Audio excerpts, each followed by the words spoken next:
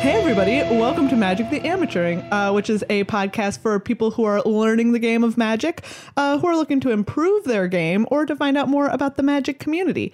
And I'm just one of your usual hosts, Megan. I'm here today with a very special guest host, Cube April. April, what's up? Hey Megan, how's it going? I'm super excited today. We're going to be talking about Unstable. That's right. I've been playing for a very long time, so I was around in like 98 and 2004 when the other unsets came out. Which Maria and I cannot say. Were you even alive in 1998? Do you know what? No. I'm 15. 15? I'm 15. Yeah. That math checks out. That math checks out. Okay. Right? Yep. I was like, is it? I could have been born in 2002. I'm pretty sure that 2004 was 13 years ago and not 15 years ago. Yeah. So the math actually does not check out. Wait, 2004. But you said 1998. Well, yes. 1998, I was not alive. 1998 is 19 years ago. That's also not 15. Oh, God. Well, anyways. You really are going to die from stress exhaustion. This is not a podcast about doing good math on your feet. Although Magic does sometimes require good math on your feet. This set requires more math, I think, than any other set I've ever dealt with. So you are going to be today's unset expert. People on the podcast are somewhat familiar with Rob's brushes with death in his childhood. Okay. Because he told an entire like extra special patron special about it once, about all these ways he like almost died when he was a child. Have you heard these? I have not, no. They're really intense. Really? There's one where like they had like some sort of giant industrial fridge or something that was like unplugged and they were for cleaning or defrosting or something. And he like accidentally went in and had the door shut and locked behind him and almost passed out because he ran out of oxygen because those things are sealed tight. For sure. Yeah, absolutely. And he got found at like the very last minute when people are like, oh my God, where's Rob? That's great. So he was in a car accident. He was in a car. He is okay. Everyone, don't worry. Judge Rob is A-okay. He's going to be fine. All right. I was going to say that like maybe I'll say that like filling at the last moment because Judge Rob was trapped in an industrial freezer and he's still thawing out. Yes. He was an entire popsicle when they found him. Yeah. But don't worry, he will soon not be a popsicle. Not a popsicle. Exactly. Maria is in Nice, France this week. That lucky jerk. She's getting ready to broadcast from the World Magic Cup. So make sure you check that out this weekend, everybody. It's going to be awesome.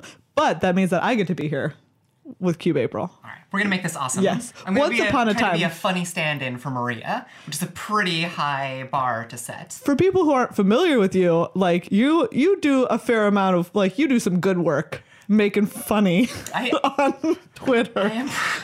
I like to think that I'm pretty funny, but most of what I do on Twitter is trolling, and as much as I enjoy trolling you and Maria constantly, it is really what gets me up in the morning. That's right. Maria and I once 3-0'd a cube with what you said was the worst color pair in that cube format. You were horrified. Mm-hmm. We drafted red-green. Do you remember that? Me. I was watching them on Twitch and I'm like, just whatever you do, don't draft red-green. Yeah. And they did it, and it was in the Vintage Cube, which is coming up, I believe, on December 20th. And we even had a Pelucranos. It was disgusting. You guys destroyed people. I could not believe what I was seeing. I don't think we lost a game. No, I think we 6-0'd. You just ran a roughshod over people. It was the worst thing I've ever seen in my entire life. Yeah, so we troll you back sometimes. That is true. It's all right. First, before we get started, though, obviously we have to thank our patrons. Thank you so much to everyone who supports this show on patreon.com/MTAcast. I was like, what is our URL? Wow. I'm tired. Patreon.com/MTAcast, and as well to our sponsors, cardkingdom.com/MTAcast, an amazing place to buy all of your Magic needs like cards. We recently got a booster box of Iconic Masters, which you can watch us open in the Flamin' Hot Cheeto Challenge Iconic Masters box opening on our YouTube channel. Hot Cheetos, not as hot as I thought they were. Really? Yeah, they weren't that bad. In my experience, like anything that's like a hot Like, Yeah. crispy snack is never as hot as I want it to be. Yeah. Like, spicy Doritos, not as good. No. Spicy Cheetos. And I got them because we were like, we're going to have like this hot chip challenge for this. And I was like, I Googled hot chips. And there was a website that was like, these are like, Wait, do you know what? Did you do that with like Safe Search on or Safe Search off? On. Okay, always. that's probably smart. Always. I'm 15, so. So Safe Search on. And I was, this website was like, hot Cheetos. They were like an 8.7 on their 10-point scale. And I was like, okay, I can get them at the gas station. Not that hot. That's too bad. Oh, well. All right. So thank you so much, both to all of the patrons of the show who make this work possible and cardkingdom.com, literally the best sponsors that we could possibly ask for. Cube April. I keep wanting to call you Judge April. You can call me Cube April. All right. I'm no longer a level 2 judge, unfortunately. I just too much between like, being a mom and running my own cube and trolling people on Twitter. Like, I really just have no time to judge events anymore. And having a great collection of magic art. Thank you so much. I actually am just getting framed Bullwhip Punisher right now, which is huge. Like, it's bigger unframed than any piece of art that I owned framed. It's crazy huge. I'm super excited. That's amazing. Yeah. I'm excited to see it. Yeah. So we are talking today, basically the topic of today is just going to be the unstable card mechanics. Absolutely. They're going to, because there's a lot of them. There are a lot of them. They make me feel a little bit mentally unstable myself. Potentially what they were meant to do. I think so. I think so. Like, so unsets, for those of you who are not familiar with an unset, because again, it has been probably about 15 years since they've done one. Yeah. Unsets deliberately break the rules. They go out of their way to do things that you could not normally do in a black bordered set. Some of them are very close, but most of the mechanics are ones where they want to do them in black border. They hope to someday. It's kind of like an R&D adventure to see what they can do with a magic card, but they don't work in black borders. So everything that you think you know about black border magic is a little suspect. Might be wrong. Get it out of here. Whatever you thought Forget you know. everything you know about magic. Because this is not your grandma's magic, everybody. Magic. Absolutely. Awesome. So let's dive right in. Like you've been saying black bordered, and I'm just gonna clear up for people if anyone's like, what does that even mean? It literally means that if you go to any like FNM, any Grand Prix, any competitive magic event, you're going to see all of the cards that people are playing with are black bordered, or maybe sometimes white bordered if they were from that unfortunate time in Magic's history where they decided to do that. It was actually a very long time. You're just so young that you don't remember how long that it was. Or maybe it felt really long when you guys were living through it. It did feel super long. All those corset white border cards, just so bad. When will this time end? So those mean like cards that you can play in tournament Magic. Obviously, depending on like if you're playing standard or modern or that sort of thing. And unset cards are silver bordered. They do have a silver border. They're very distinctive. And it does mean that you cannot play them. You can't stick these suckers in your standard deck. People would be like, what? Right. You can't put them in standard decks, modern decks. Depending on your play group, though, like a lot of commander groups will allow people to play them. So there are formats that you can play them in if you get permission. Nice. Remember, just have a nice chat about it with your commander group. You're like, hey, I want to have a sweet contraption situation. And maybe they'll be like, okay. And maybe they'll be like, we don't understand how that works. Yeah, I mean, my commander group is like filled with like miscreants and like ne'er-do-wells, and I'm pretty sure they would all be super excited to have silver bordered cards in our commander decks. Nice. All right, so what's the first thing up on the docket? All right, so we are going to talk about, I think, my favorite mechanic, and I think it's your favorite mechanic as well. It is. And that is the augment mechanic. Now, I think part of why I like this mechanic is it doesn't like keep me up at night. I feel like I have a reasonable understanding of how this card works. Yeah.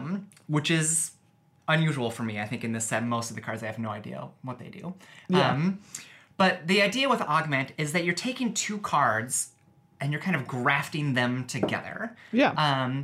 So there are two sets of cards that you're going to find in this set.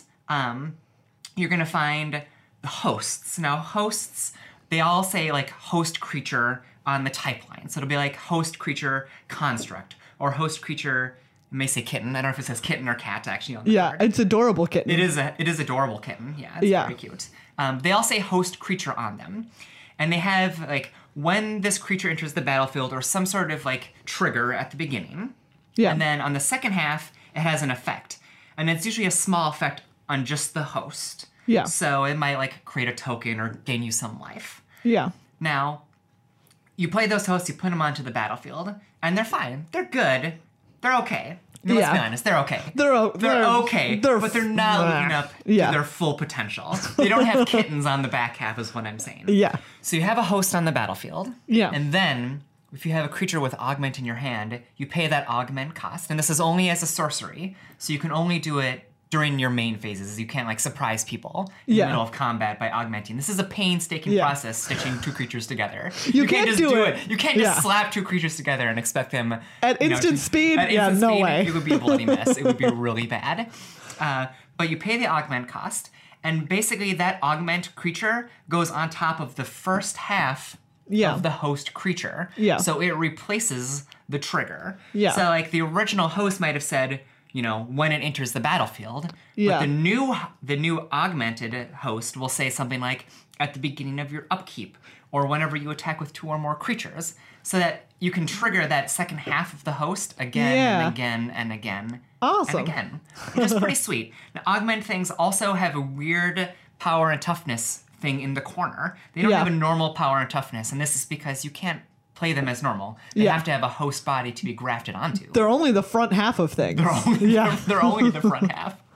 And so they will say something like +3/+3, which means that they give the host +3/+3.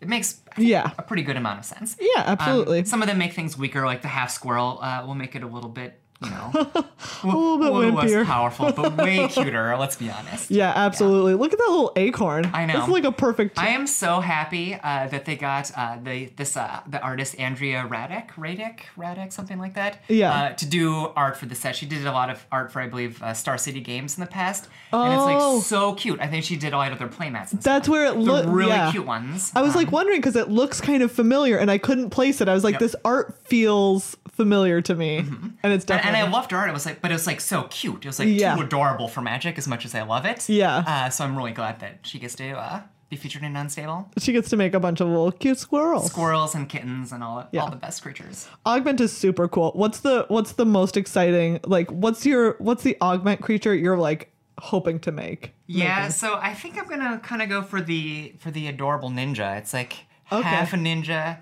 half a kitten, you know, and I think it really represents the pure kitten essence, where like they could strike at any moment. Nice. Rip your throat out. Absolutely. Yeah. What about yourself? I think mine's going to be half kitten, where you augment the half kitten card onto the adorable kitten.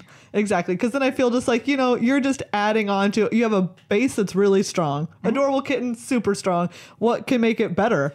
More kitten. Are these going to be like two different types of like fur kittens? Like, do you want like a half Siamese on the front and like like a tabby cat on the back? That would be great. That'd be pretty Yeah. Like I want it to be a really poofy cat up front, and then like a sleek cat in back. Oh, that'd be good. Yeah. Or it could be, how have you thought about this in back? One of those like furless cats. Oh, that'd be terrifying.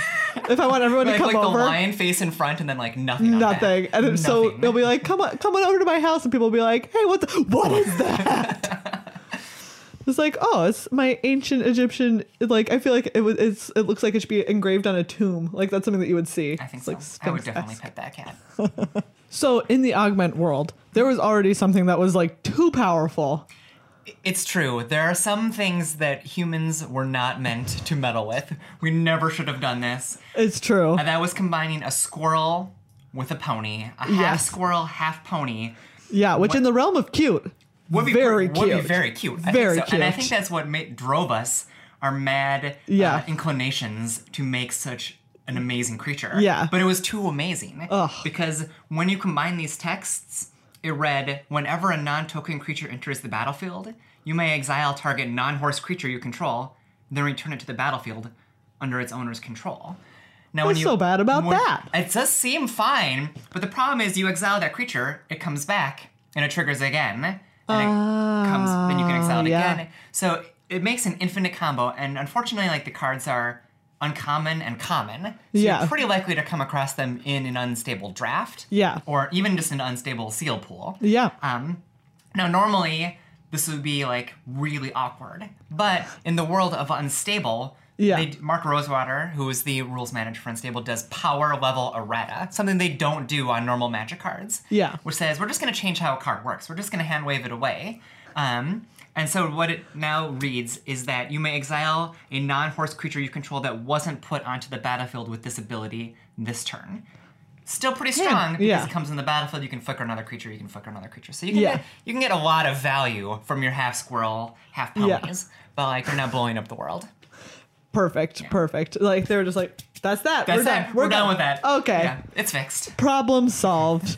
It doesn't matter that we shouldn't have been playing God with squirrels and ponies. Yeah. I'm pretty sure that Mark Rosewater is secretly like furtively like filled with glee about his half squirrel, half ponies. Maybe he has like a stable hidden of them somewhere.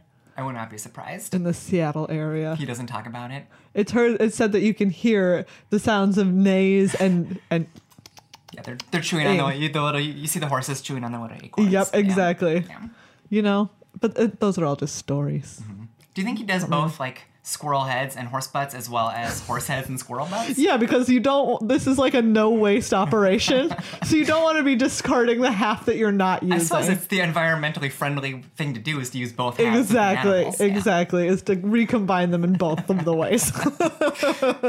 That takes us to the next, you can't even call it a mechanic. Like, is it a mechanic? What is it? It's like a meta game. It's like another game you get to play while you play your game.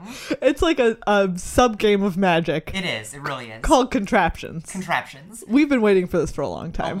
So Contraptions started as a joke for Magic R&D back in Future Sight. Yeah. They released a card called Steam Flogger Boss, and it said if a rigger you control would assemble a contraption, it assembles 2 contraptions instead. Which meant nothing at the time. It meant nothing. Until now. In fact, it was never supposed to mean anything at all, ever. Yeah. And then, I don't know exactly what happened. It was a punchline for a joke that was never meant to be, like, written, right? And it just kept coming up, and people kept demanding it. They kept demanding contraptions. So they finally made them work in Unstable. They're like, are you happy now? Please shut up. Mark Rosewater's like, please stop bothering me on my Tumblr. I just want to stop hearing about contraptions. Well, here they are. And we're gonna try to explain to you how they work. I'm pretty sure I have a reasonable idea of how they work. I'll be honest. I have read the articles on contraptions like a dozen times. I've read Judge Rob's notes on contraptions a number of times as well, and I'm like 90% sure I get how they work. Yeah, I think so too. I think so. They're a little confusing on paper. Like they're like when written down, I think they're really confusing. But I think in practice they'll make a lot of sense. It essentially they use like a lot of like onomatopoeias to denote actions, and you're like, this means nothing. These are nonsense words. Contraptions and sprockets and cranking. Exactly. And, like, all of it is like ridiculous sounding. Yes. And so like I think the extra words make it more confusing than I think it needs to be. Which they probably meant to do. I think so too. Yeah. All right. So let's get started. Contraptions. First of all, they don't go in your normal deck. They do not. So you're going to get your contraptions by drafting, by opening up your sealed pool. Yeah. And you can also have like if you want to do like constructed unstable, you can do that too. Okay. But they don't go in your normal deck. In fact, they have a unique back on the back of contraptions to make sure that you don't make that mistake. They don't have a normal Magic back. Yeah. So now when you start a game, let's say it's a limited game, each pack you're going to open is going to have, I believe, 2 contraptions inside it. Okay. So there's a lot of them going around in any given draft. You're going to have 16 per round on the draft. Yeah. So you're going to see a total of 48 contraptions in a normal draft. Okay. So you will definitely have a chance to draft them. Yeah. And you take all the contraptions that you've drafted, and you don't have to play with all of them. You can just play with some of them if you want. And you put them in a special contraption library. It's just a pile of contraptions, and they're face down, and they're separate from everything else. They're like, they're not even really part of the game. They're kind of like a command zone. They're off somewhere else. Yeah, you don't They're really in the contraption zone. They're in the contraption zone. Yeah, exactly. Which is Maria and I's new rival podcast to rival the command zone. I think it's going to be way funnier. Yeah. We love Jimmy and Josh. You guys, they're great. Great. All right, so here's how they work. I'm pretty sure. Okay. I'm like, really, I'm 90% sure. You've got your contraptions. You have your library contraptions in a pile. Separate, yeah. They're sitting there, and then you do something in the game that says assemble a contraption. And what that means is you're gonna flip over the top card of your contraption library. Yeah. And you're gonna put it in one of 3 piles. Yeah. Now, I believe in the on the actual cards they call them sprockets. Yes. They call them sprockets, but it's really just 3 piles. You have pile 1, pile 2, and pile 3. Yes. I know, I'm really taking the glory out of sprockets here. I know. God, poor sprockets. Rosewater is weeping at night. So you put them in one of 3 piles, and then once you have any contraptions going on the battlefield, you can start the cranking. You start the cranking. All right. Yeah. So imagine, if you will, you have a token. Okay. And it starts. This is like a marker, not like a +1/+1 token or counter. It's just like a little marker. Yeah, it's a marker. Okay. Okay. So you have a counter, and it sits initially on pile 1. Okay. All right. Once you have any contraption in pile 1, 2, or 3. Yeah. At the beginning of your upkeep, you move that counter forward to the next pile. Okay. So if it's on pile 1, it moves to pile 2. If it's on pile 2, it moves to pile 3. Yeah. And when it's on 3, it moves back to pile 1. To 1. It just goes around and around in a loop, as long as you have any contraptions that are assembled at all. Yeah. All right. Now, it starts on the first one. So to me, at least, it makes sense that the first contraption you assemble is going to go in the middle slot. Yeah. Pile number 2, because during your next turn, the little crank counter or whatever is going to move to the middle pile. 2. Okay. And then when it moves there, all the contraptions that you have in that pile trigger. They do their thing. They gain you life, whatever. Yeah. They do damage to people. Yeah. They do their thing. They buff creatures up. Absolutely. They have a lot of different effects. Cool. Now, you might be thinking, what should I do? Where should I put my contraptions? Yeah. Should I put them all in one huge pile? Like, great question. You could do that. Like, you could have like a massive pile of contraptions, and every third turn, when the thing cranks around to that pile, you get like 20 triggers. Yeah. It's gonna be glorious. That's how I'm gonna do it, because it's just why way too not? much fun. Then I'm gonna like to pile up my contraptions and like set up how the stack is looking and everything. Everyone wants a machine that only does something every third time every you use third turn. it. I want a huge Rube Goldberg device. That's what I want. But you don't have to do that. You can spread your contraptions around so you get a small effect every single turn. Perfect. So it's pretty easy. Like, you have contraptions in pile 1, 2, 3, and every turn it goes to the next one. And if your crank counter. Your crank counter. When you crank it. Your crank counter. When you crank it, you get the effect. Now, these contraptions that are here are actually on the battlefield. Yeah. So while your contraption library, if you will, is not on the battlefield, the contraptions are. And they're just normal artifacts. Okay. So if you have something that destroys an artifact, it can destroy a contraption as well. Piece. Okay. And that means it no longer does its thing when the crank counter gets there. When a contraption is destroyed, it doesn't go to your normal graveyard either. Okay. It goes to a different kind of graveyard called the scrapyard. Nice. I think it's pretty clever. Yeah. I think it's pretty clever. Yeah. Awesome. Do you know what? When you explain it like that, it seems pretty straightforward. I think it makes pretty good sense. And I think it'll be really obvious when people actually start playing with it. But again, just like sitting down and reading the rules. Put that contraption in a pile. Crank it on your upkeep. Absolutely. Yeah. I think the lingo makes it more complicated than it needs to be. Yes. But I think people are going to find this to be really fun. And getting to draft like a super heavy contraption deck that like has a huge pile of stuff happening every turn seems like a pretty fun time. Very cool. And if you have like 3 contraptions under one of your sprockets and you crank your counter onto that sprocket, you get to pick, right, the way in which they go on the stack? Absolutely, yes. Okay. You can choose which way they go on the stack. Nice. So if you have something that, like gives a power and toughness boost, and then like something that fights. I'm not saying that either of those are things, but if you could stack them, in such a way. Maybe. Probably. I don't know. They probably do. The one that boosts creatures definitely does. The fight one seems overpowered. It does seem pretty sweet. So one other thing that you want to note about contraptions is that you don't always have to crank the contraptions that are under that given sprocket. Okay. So if it has an effect that you don't want, they're always optional. You don't have to crank your contraption. Nice. Or whatever the word is. You don't have to crank the sprocket. You don't have to. You have to crank the sprocket, so it moves onto the pile. You have to crank the sprocket. It moves onto the pile. Yes. But you don't have to use every contraption. Gotcha. So. You don't have to fire each contraption. Correct. All right. This is so confusing. I think we got it. This is a nightmare. It's pretty straightforward. As a judge, yeah. And I look at this and I'm like, what is happening to me? Yeah. What decisions led to me being here in my life? Do you know what? Only good ones. I think so. Thank you for being here. That seems pretty sweet. And right, the only way to make a contraption to like move it from your contraption pile onto the battlefield is to have it assembled, right? Correct. Cards that say assemble a contraption. Assemble a contraption is what it will say. When it does that, and remember, if you have a Steam Flogger boss, which you can have, yes, you get 2 contraptions. You get to assemble two contraptions. That's value. And those things that assemble contraptions are gonna be riggers. Mm-hmm. Is my understanding. That's what that's their job. Yeah. Awesome.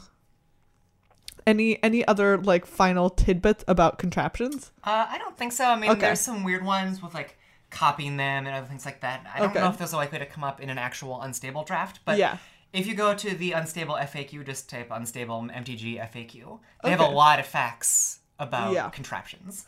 Say I had something like a Phyrexian Metamorph. Can that copy artifacts or only creatures? It can copy artifacts. Okay, so if I had a Phyrexian Metamorph and I was like, I'm going to copy this contraption, do I then get to copy it and put it under a sprocket? It does seem like you would, but you do not. Ooh, okay. You only get contraptions when they are assembled. You cannot just copy a contraption. It's just shoddy workmanship.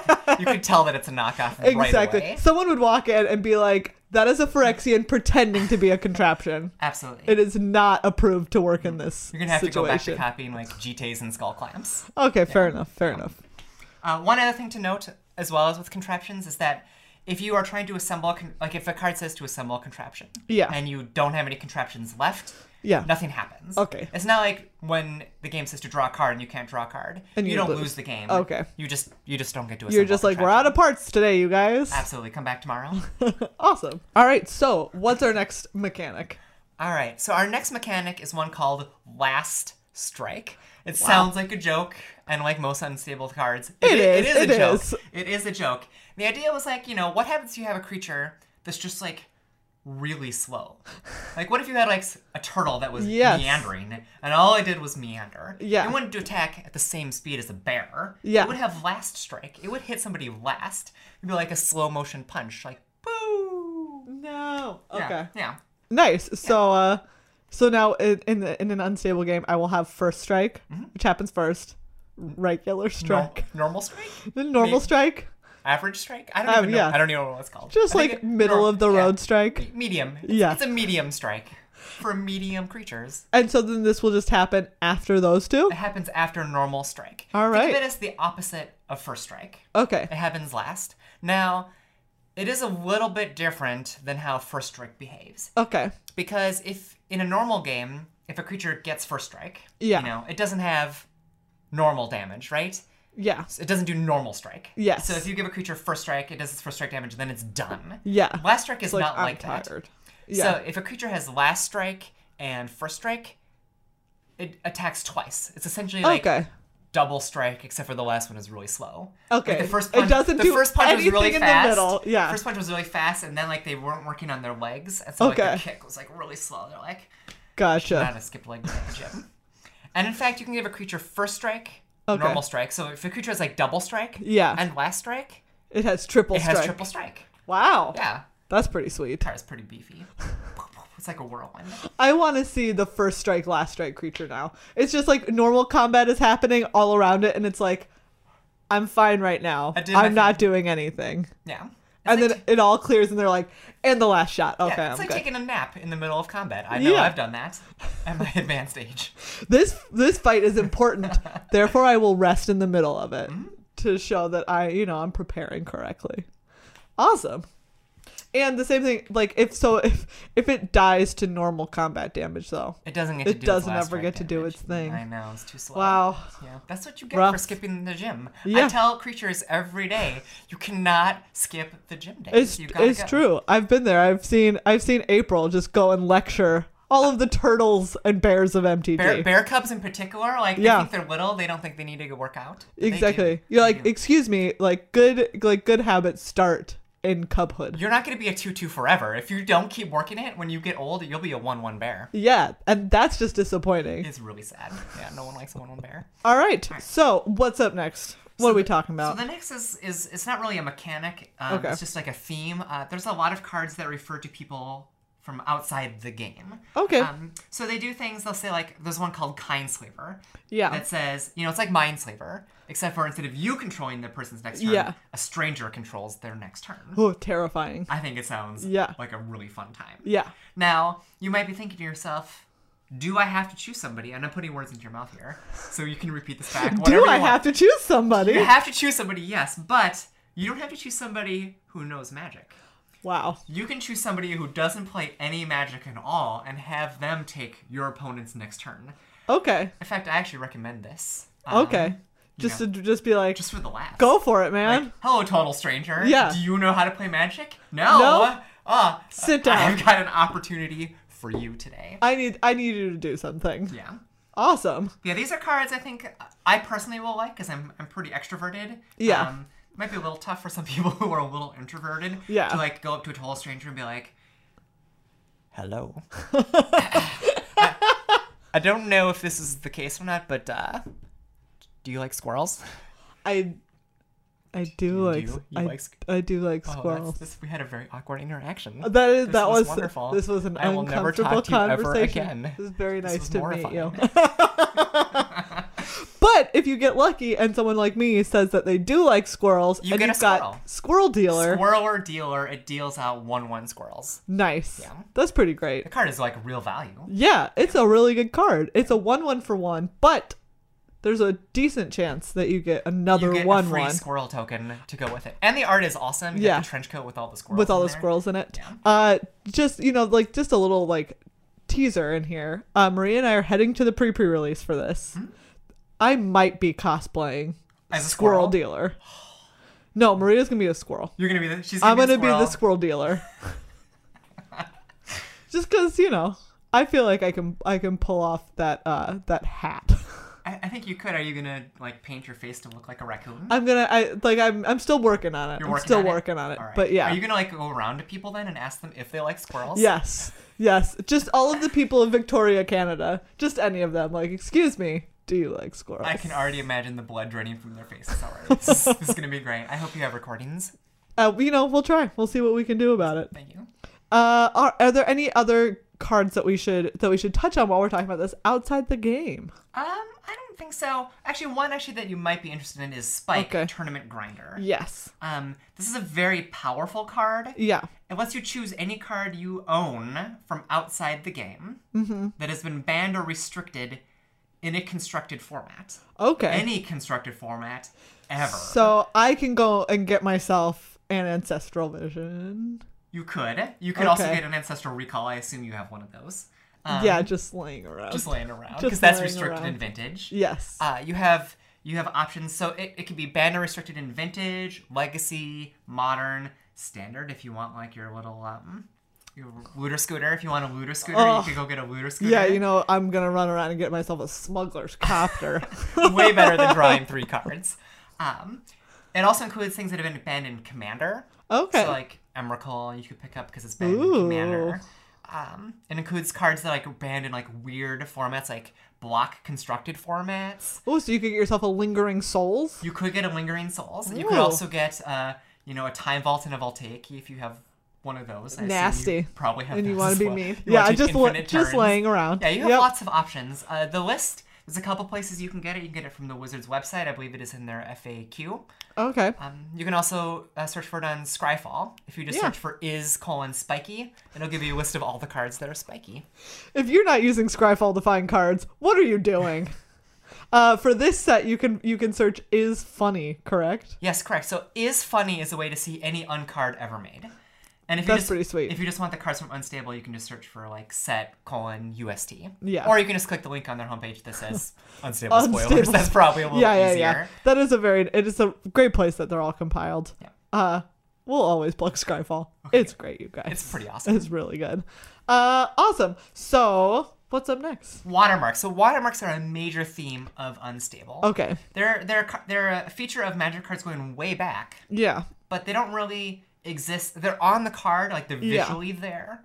But there's something that the rules can't care about. Like they can't care about. We don't talk about them. We don't talk about them. It's just like it would be weird to refer to them, kind of like if a card referred to pictures of like Magic cards with hats on them. Yeah. It would be very strange to see that on a real Magic card. Yeah. But in Unstable, you can care about things like watermarks on cards. Okay. Now, watermark is a visual indicator, and it sits usually under the text box of the card. Okay. So it might look like, a set symbol.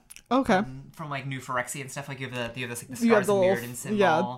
Or you have, in this set you have all the factions have their own symbols under the text box. Which I think is the first place I remember it from, because we started playing during RTR, and those have on like a lot of the gold cards or the very like guild aligned cards, they would have the guild's watermark behind them. Absolutely. Yeah. Absolutely. So there's a lot of cards in Magic that have watermarks on, thousands of them in fact. So, in a normal Unstable draft, you're just going to see the cards that belong to the orders for the most part. Yeah. But also contraptions. So contraptions even though there's no visual watermark on there, because in a normal sense, because they're full art and they're kind of weird, there is a watermark in the corner. Gotcha. So contraptions do count as being watermarked. Nice.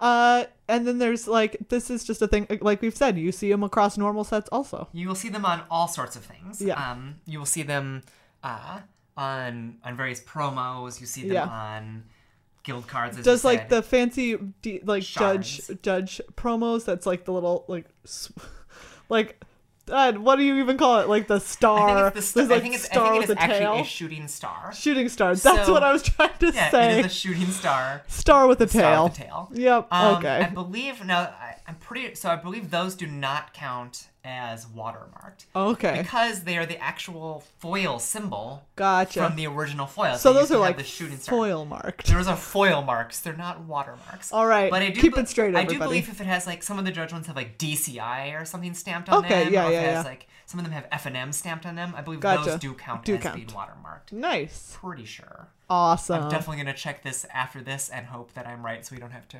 re-record this. So, it'll be fine. Or we could just be wrong. That's fine too.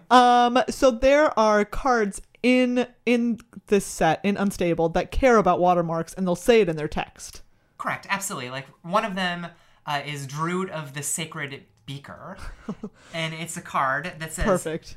Everyone needs a sacred beaker. A sacred beaker. I'm kind of imagining the beaker from Sesame Street. Yeah, exactly. Yeah. Except as a religious symbol. Exactly. And it says add 1 green to your mana pool for each crossbreed labs watermark. Now that's the beaker with the multiple openings on it. Each crossbreed labs watermark among permanents you control. And it has a watermark itself. Yeah. So we'll always tap for at least green. Yeah. But if you have more cards from that guild... It'll tap for more. Yeah. Awesome. And then there's also the sweet land, right? What's the land that I'm thinking of? That says it taps to add 2, but only for watermarked cards. It's super cool. Because I remember it was part of the promo that Maria did.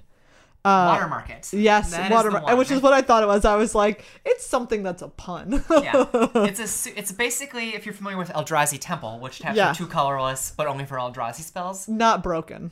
Super notoriously fair. Not broken. Really, card. Any land that taps more than 1 mana is notoriously fair. Yes, people would agree. That's what we would call it, baseline.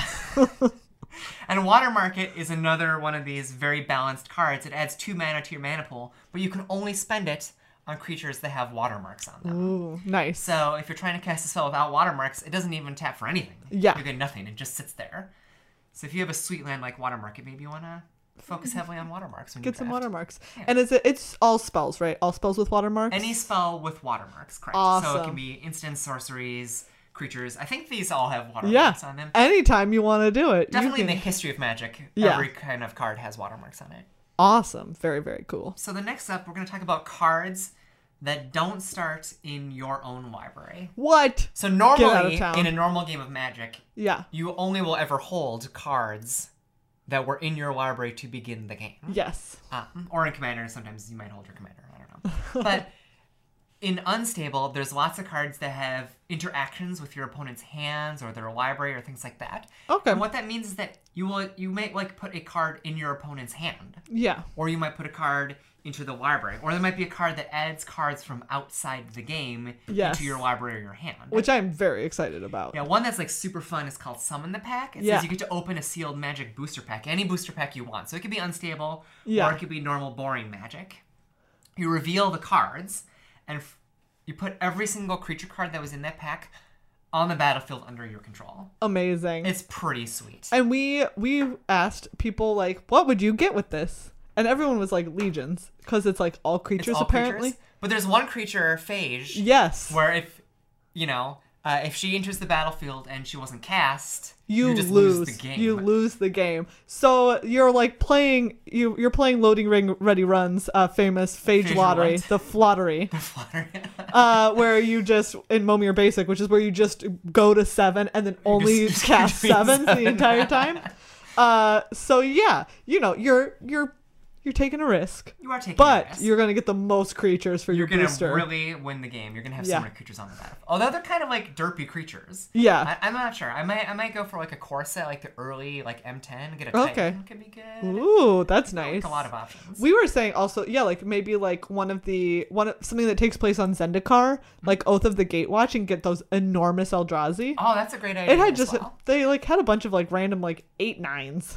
Yeah, I think like like Rise of the Eldrazi. I think is another one of the huge ones. Like exactly. A common and an uncommon. Yeah. Yeah, I think Allegiance is good. I agree with you. Like I think taking a pack, more modern pack, is like the creatures are more powerful. Yeah. It just has like big derpy stuff that you can smash. It's a good trade-off. Yeah. So one thing that you have to know is that at the end of the game, you have to give these cards back. Obviously. So if you've put a card into your opponent's hand, they have to give it back to you. Yeah. If they've put a card in your hand or deck, you have to give it back to them. Nice. If you've cast Summon the Pack, all of those creatures, they're gone. They don't get to go back. Put them back in that pack. Right. You can put them back in the pack. They don't go back into your library, though. Yeah. You don't get to play with them again. I personally am probably going to bring some, like, really crazy colored sleeves, like some bright pink sleeves or bright yellow sleeves to help me, like, differentiate my cards from my opponent's cards so I don't accidentally lose my cards. Probably pretty smart to do. I think a safe idea. Yes. Yeah.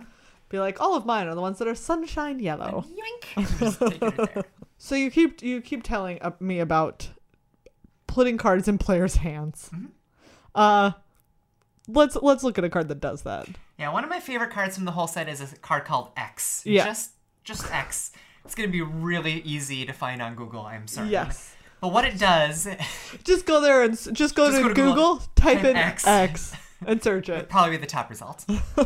And what it says is that, so when it's on the battlefield, you can pay blue and a black, tap it, and you can put X into your opponent's hand.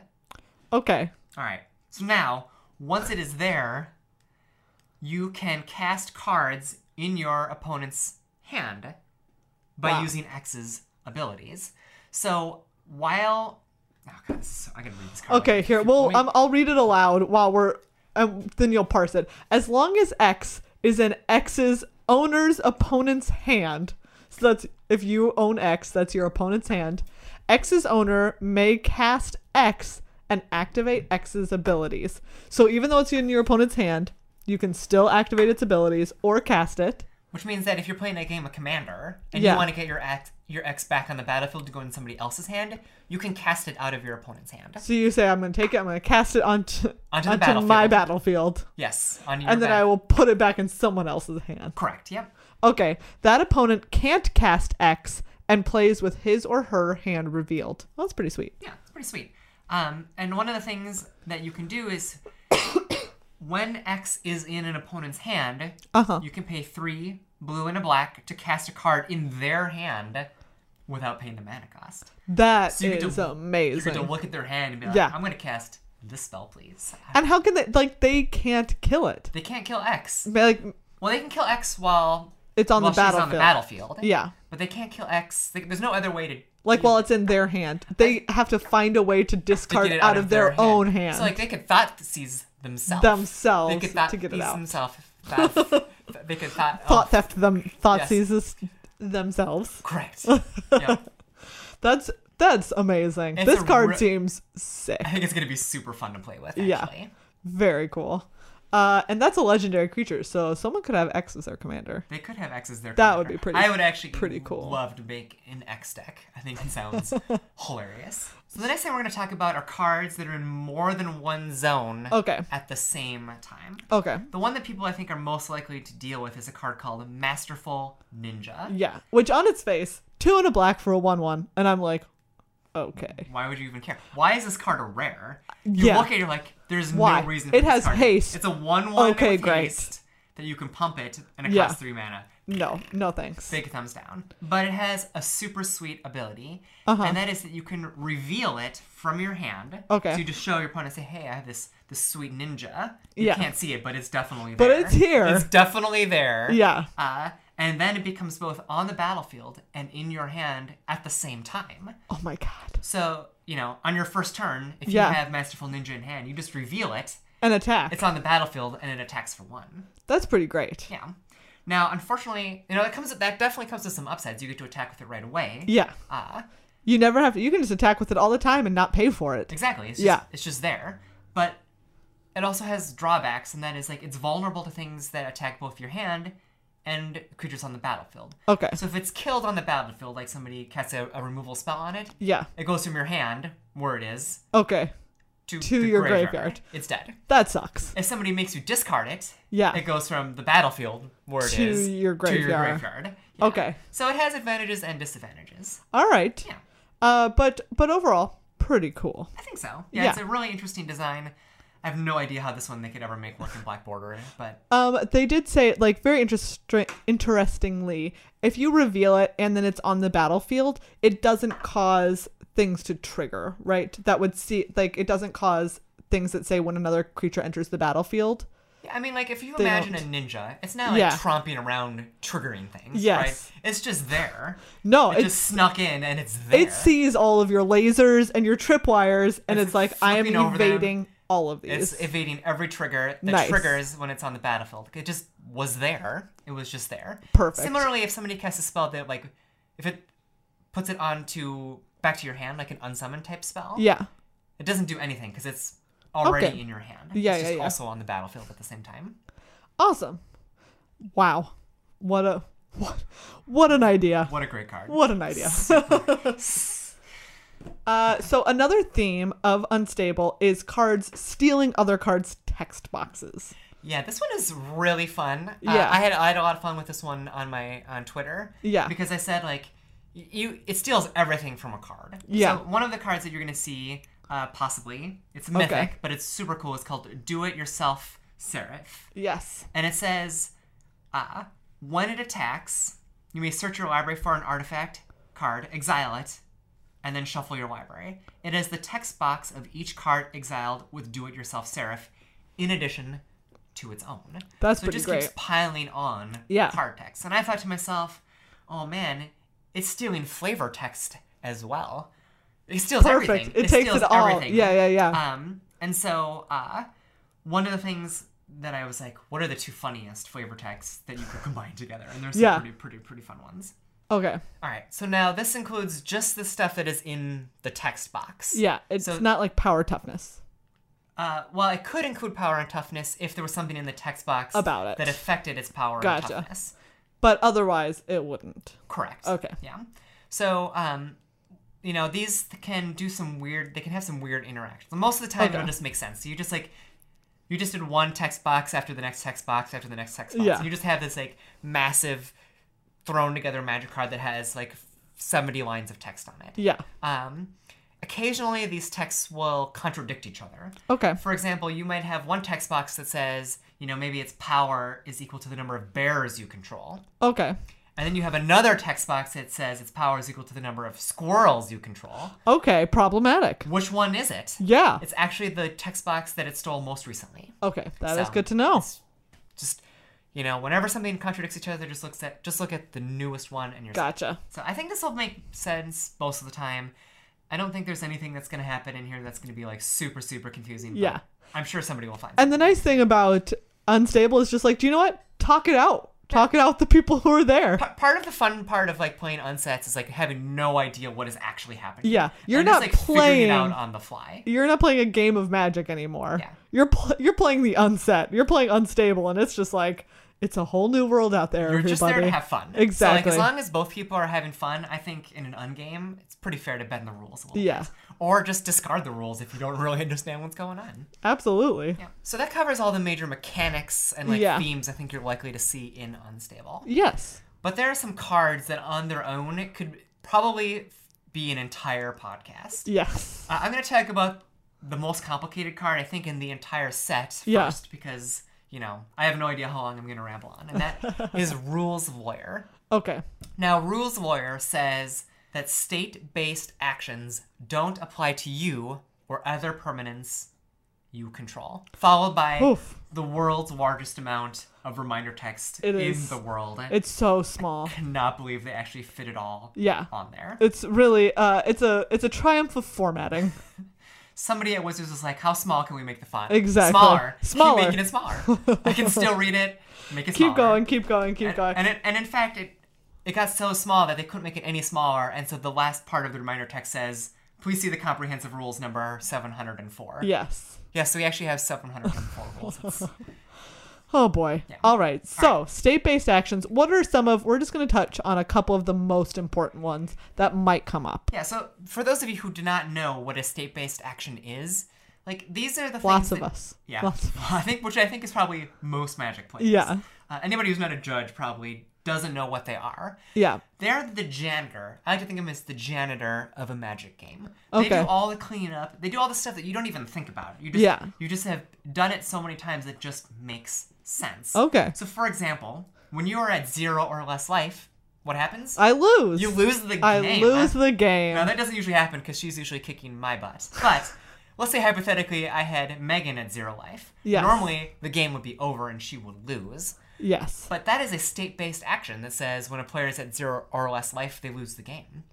So as long as Rules Lawyer is on the battlefield, You don't lose. you don't lose the game. Wow. Yeah. And there's a lot of other weird things. Okay. So ones that you are likely to see in a normal game, and there's a lot of them. Okay.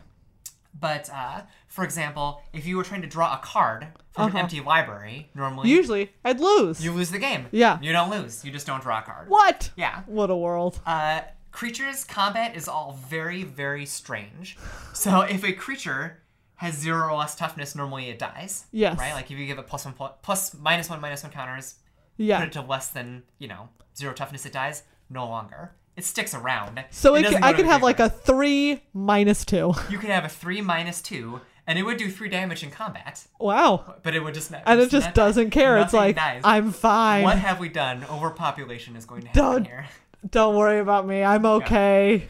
Yeah, so 0 or less toughness, we have lethal damage normally. Okay. Or if a creature has dealt like death touch damage, that would normally kill it. And it's like, I'm fine. I'm fine. I'm I'm just fine. gonna stick around. I can take it. Death can't touch me. I am tough. It's just like that Monty Python skit. It's just a scratch. Pretty sure it's just a scratch. Yeah. I don't know. Whatever. Anyways. Yeah. Yeah. With the knights. Yeah, the knights. Yeah. The knights of St. Knee. Yeah. If you have 2 legendary creatures, Okay. normally One of with the same name. I'm just like, one of you suckers, get out of here. Get out of here. They Yeah. can both stick around. Wow. You can have as many Urza planeswalkers as you want on the battlefield. They're going to feel so confused about themselves. They're Super like, confused. who am I? Who's Who that are head? you? Oh my god, that head is so handsome. Can I make out with it? Mm. Wow, Urza. Weird dude. I know. Weird dude. So for people who weren't around during the lore back then, it was very strange. It Speaking was of a different place. Speaking of planeswalkers, normally if a planeswalker has 0 or less loyalty, it's out of here. It's gone. But not with Rules Lawyer. Wow. If it has 0 or less loyalty, it sticks around. You can still Yeah. plus it and do weird stuff with It doesn't care. It can be the most disloyal planeswalker of all time, but it's still sticking by your side. Absolutely. Nice. If you have an aura, normally if a creature dies that has an aura on it, Yeah. the aura goes to the graveyard with it. Gotcha. In this Because case, it's it like, just- there's nothing for me to stick onto. Yeah. Okay. In this case, though, that's a state-based action, so it just sits around on the battlefield looking pretty. What do I You'll have a do? very sparkly battlefield. You can't do anything with Why the am auras. I here? Yeah, but it's still there. Okay. Okay. So like if you had like a spell that takes all the auras on the battlefield and attaches them to it, I think Bruna does this. Okay. You know, That's pretty sweet. they would all be attached like a to little Bruna. magnet. It's like, I'm gonna suck up all these unloved auras. Same thing with augment cards. Okay. If the host dies, the augment card still sticks around. Okay. You can't do anything with it because you can only augment from your hand. Yeah. But it's still there on the battlefield. Wow. All right. +1/+1 counters and -1/-1 counters, they don't blow each other up. Oh. You don't lose. They're both there. You don't lose for having over 20 commander damage. Okay. Lots of little things that make a normal game of Magic make sense at all. Even just a little bit of sense. You just throw it right out the window. This game says, hey, take what you thought you knew. Never mind. Yep. Now, one thing really important with Rules Lawyer is it doesn't affect itself. Okay. And this is very important because otherwise the game would never end. Yeah. You would both have empty libraries, creatures that couldn't die, and you'd just be sit there. You'd be stuck with the same game of Magic for the rest of your life. Yes. But Rules Lawyer's effect applies to itself. Okay. So if you blow up Rules Lawyer and your opponent's at 0 life, then the game is over. Gotcha. So. Important question. Yeah. If someone has an effect that says destroy a creature, does it get destroyed? It does not. Okay. Because destroy just means put it from the graveyard to the battlefield. It's just it's part not of a the state-based rules. thing. It's just a thing that happens. Yeah, state-based actions are only just things that just kind of happen naturally in the course of a game to constantly clean it up. Gotcha. So. Awesome. Yeah. Like you said, the janitors. It is the janitor. They're there being like, all right, 5 toughness creature, you got 5 damage. Like, get out of here. I really hope that in the next unset, state-based action becomes its own creature. I think that'd be pretty fun. That would be so good. So another card that is likely to cause a lot of confusion, I think, at people's ungames is Infinity Elemental. Okay. This is a creature with infinite power. Not like 10 power, not even like 15 power like Emrakul. Yeah. But infinite power. It has infinity power. Okay. Now, there's a lot of weird things that can go along with a creature having infinity power. Like, what if you give it lifelink? Okay. If you give Infinity Elemental lifelink, you then have infinite life. Infinite life. Oh, boy. Yeah. Which means you can't lose the game. Yeah. But interestingly enough, if you have infinite life and you're attacked by an Infinity Elemental... And it gets through. It gets through. I die. You don't die. I don't die? You don't die. The laws of mathematics, Megan, state that infinity minus infinity is... They actually don't know. They have no idea what it is. So in a game of Unmagic, if an Infinity Elemental attacks you and hits you, and you have infinite life, you are still at infinite life. What? Yeah. If you are at infinite life, you gain life. Okay. Infinite life. If you lose life, infinite life. You're always at infinite life. You can pay any amount of life. Yeah. Basically, once you were at infinite life, you were kind of stuck at infinite life. And if you have any card that interacts with the creature's power, it is also just infinite. So if you have a creature that cares about, maybe it adds mana equal to the power, the greatest power you have on the battlefield, you have infinite mana. Okay. If you get something that gives you counters equal to the power of the biggest creature you control, you have infinite counters. Okay. You can draw infinite cards, but then you lose the game. Unless you have a library that's infinitely whole. But I don't think that's possible. Yeah. Probably not. Oh my god, I can't even imagine. But yeah. But this basically, is incredible. Infinity Elemental, the idea is just that, for the most part, it's going to make a lot of sense. It just does infinite damage to something, and that's pretty easy. But if you are at infinite life because you've given it lifelink, you are stuck at infinite life for all time, unless a card specifically sets your life total. Okay. Like if it says so you if have Vraska 10 life, came around and was like, target opponent's life total becomes 1. Yeah. Okay. They're at 1 life. Nice. Yeah. Wow. Yeah. It's a fun card. Yeah. That is the time that we've got today. Thank you so much, Cube April. Oh, thanks a lot. For coming around. Thank you so much for having me. I love this set. I'm really excited. I think I was around because I'm super old. I was around when the original unsets came around, and they were all right. They were kind of fun, but they had some really unfun mechanics. Yeah. This one, they've really spent a lot of time to make it draftable and playable and cubable, which I'm really excited about. A lot of the cards I think will fit nicely in cubes. Yeah. So I'm really, really excited to play with Unstable. Awesome. As are we. So if people want to find you online, where can they find you? They can find me mostly on Twitter, where I am trolling literally everybody who plays Magic. At Cube April. At Cube April. Yeah. On Twitter. Yeah. You can find Tales from the Misfit. I do. I basically play an evil version of Mark Rosewater, hence the hence the supervillain t-shirts with the flannel. And the flannel shirt. Check out the video version of this podcast in a couple of days to see April's Mark Rosewater get up. It's great. I do evil versions of his comics, Tales from the Misfit. I do evil versions of his poles. Yes. I do evil versions of his blood. Oh, the most recent one was about land destruction. The best way to destroy lands. I love destroying lands. Yeah, people were voting on the best way to destroy lands. Is it with wastelands? Is it with like Vindicates? Man. Is it with Armageddons? Like there's so many great ways to blow up lands. And now we know. Yeah, now you can find definitive answers to evil questions like what is the best way to blow up someone's land. The answer is Beast Within.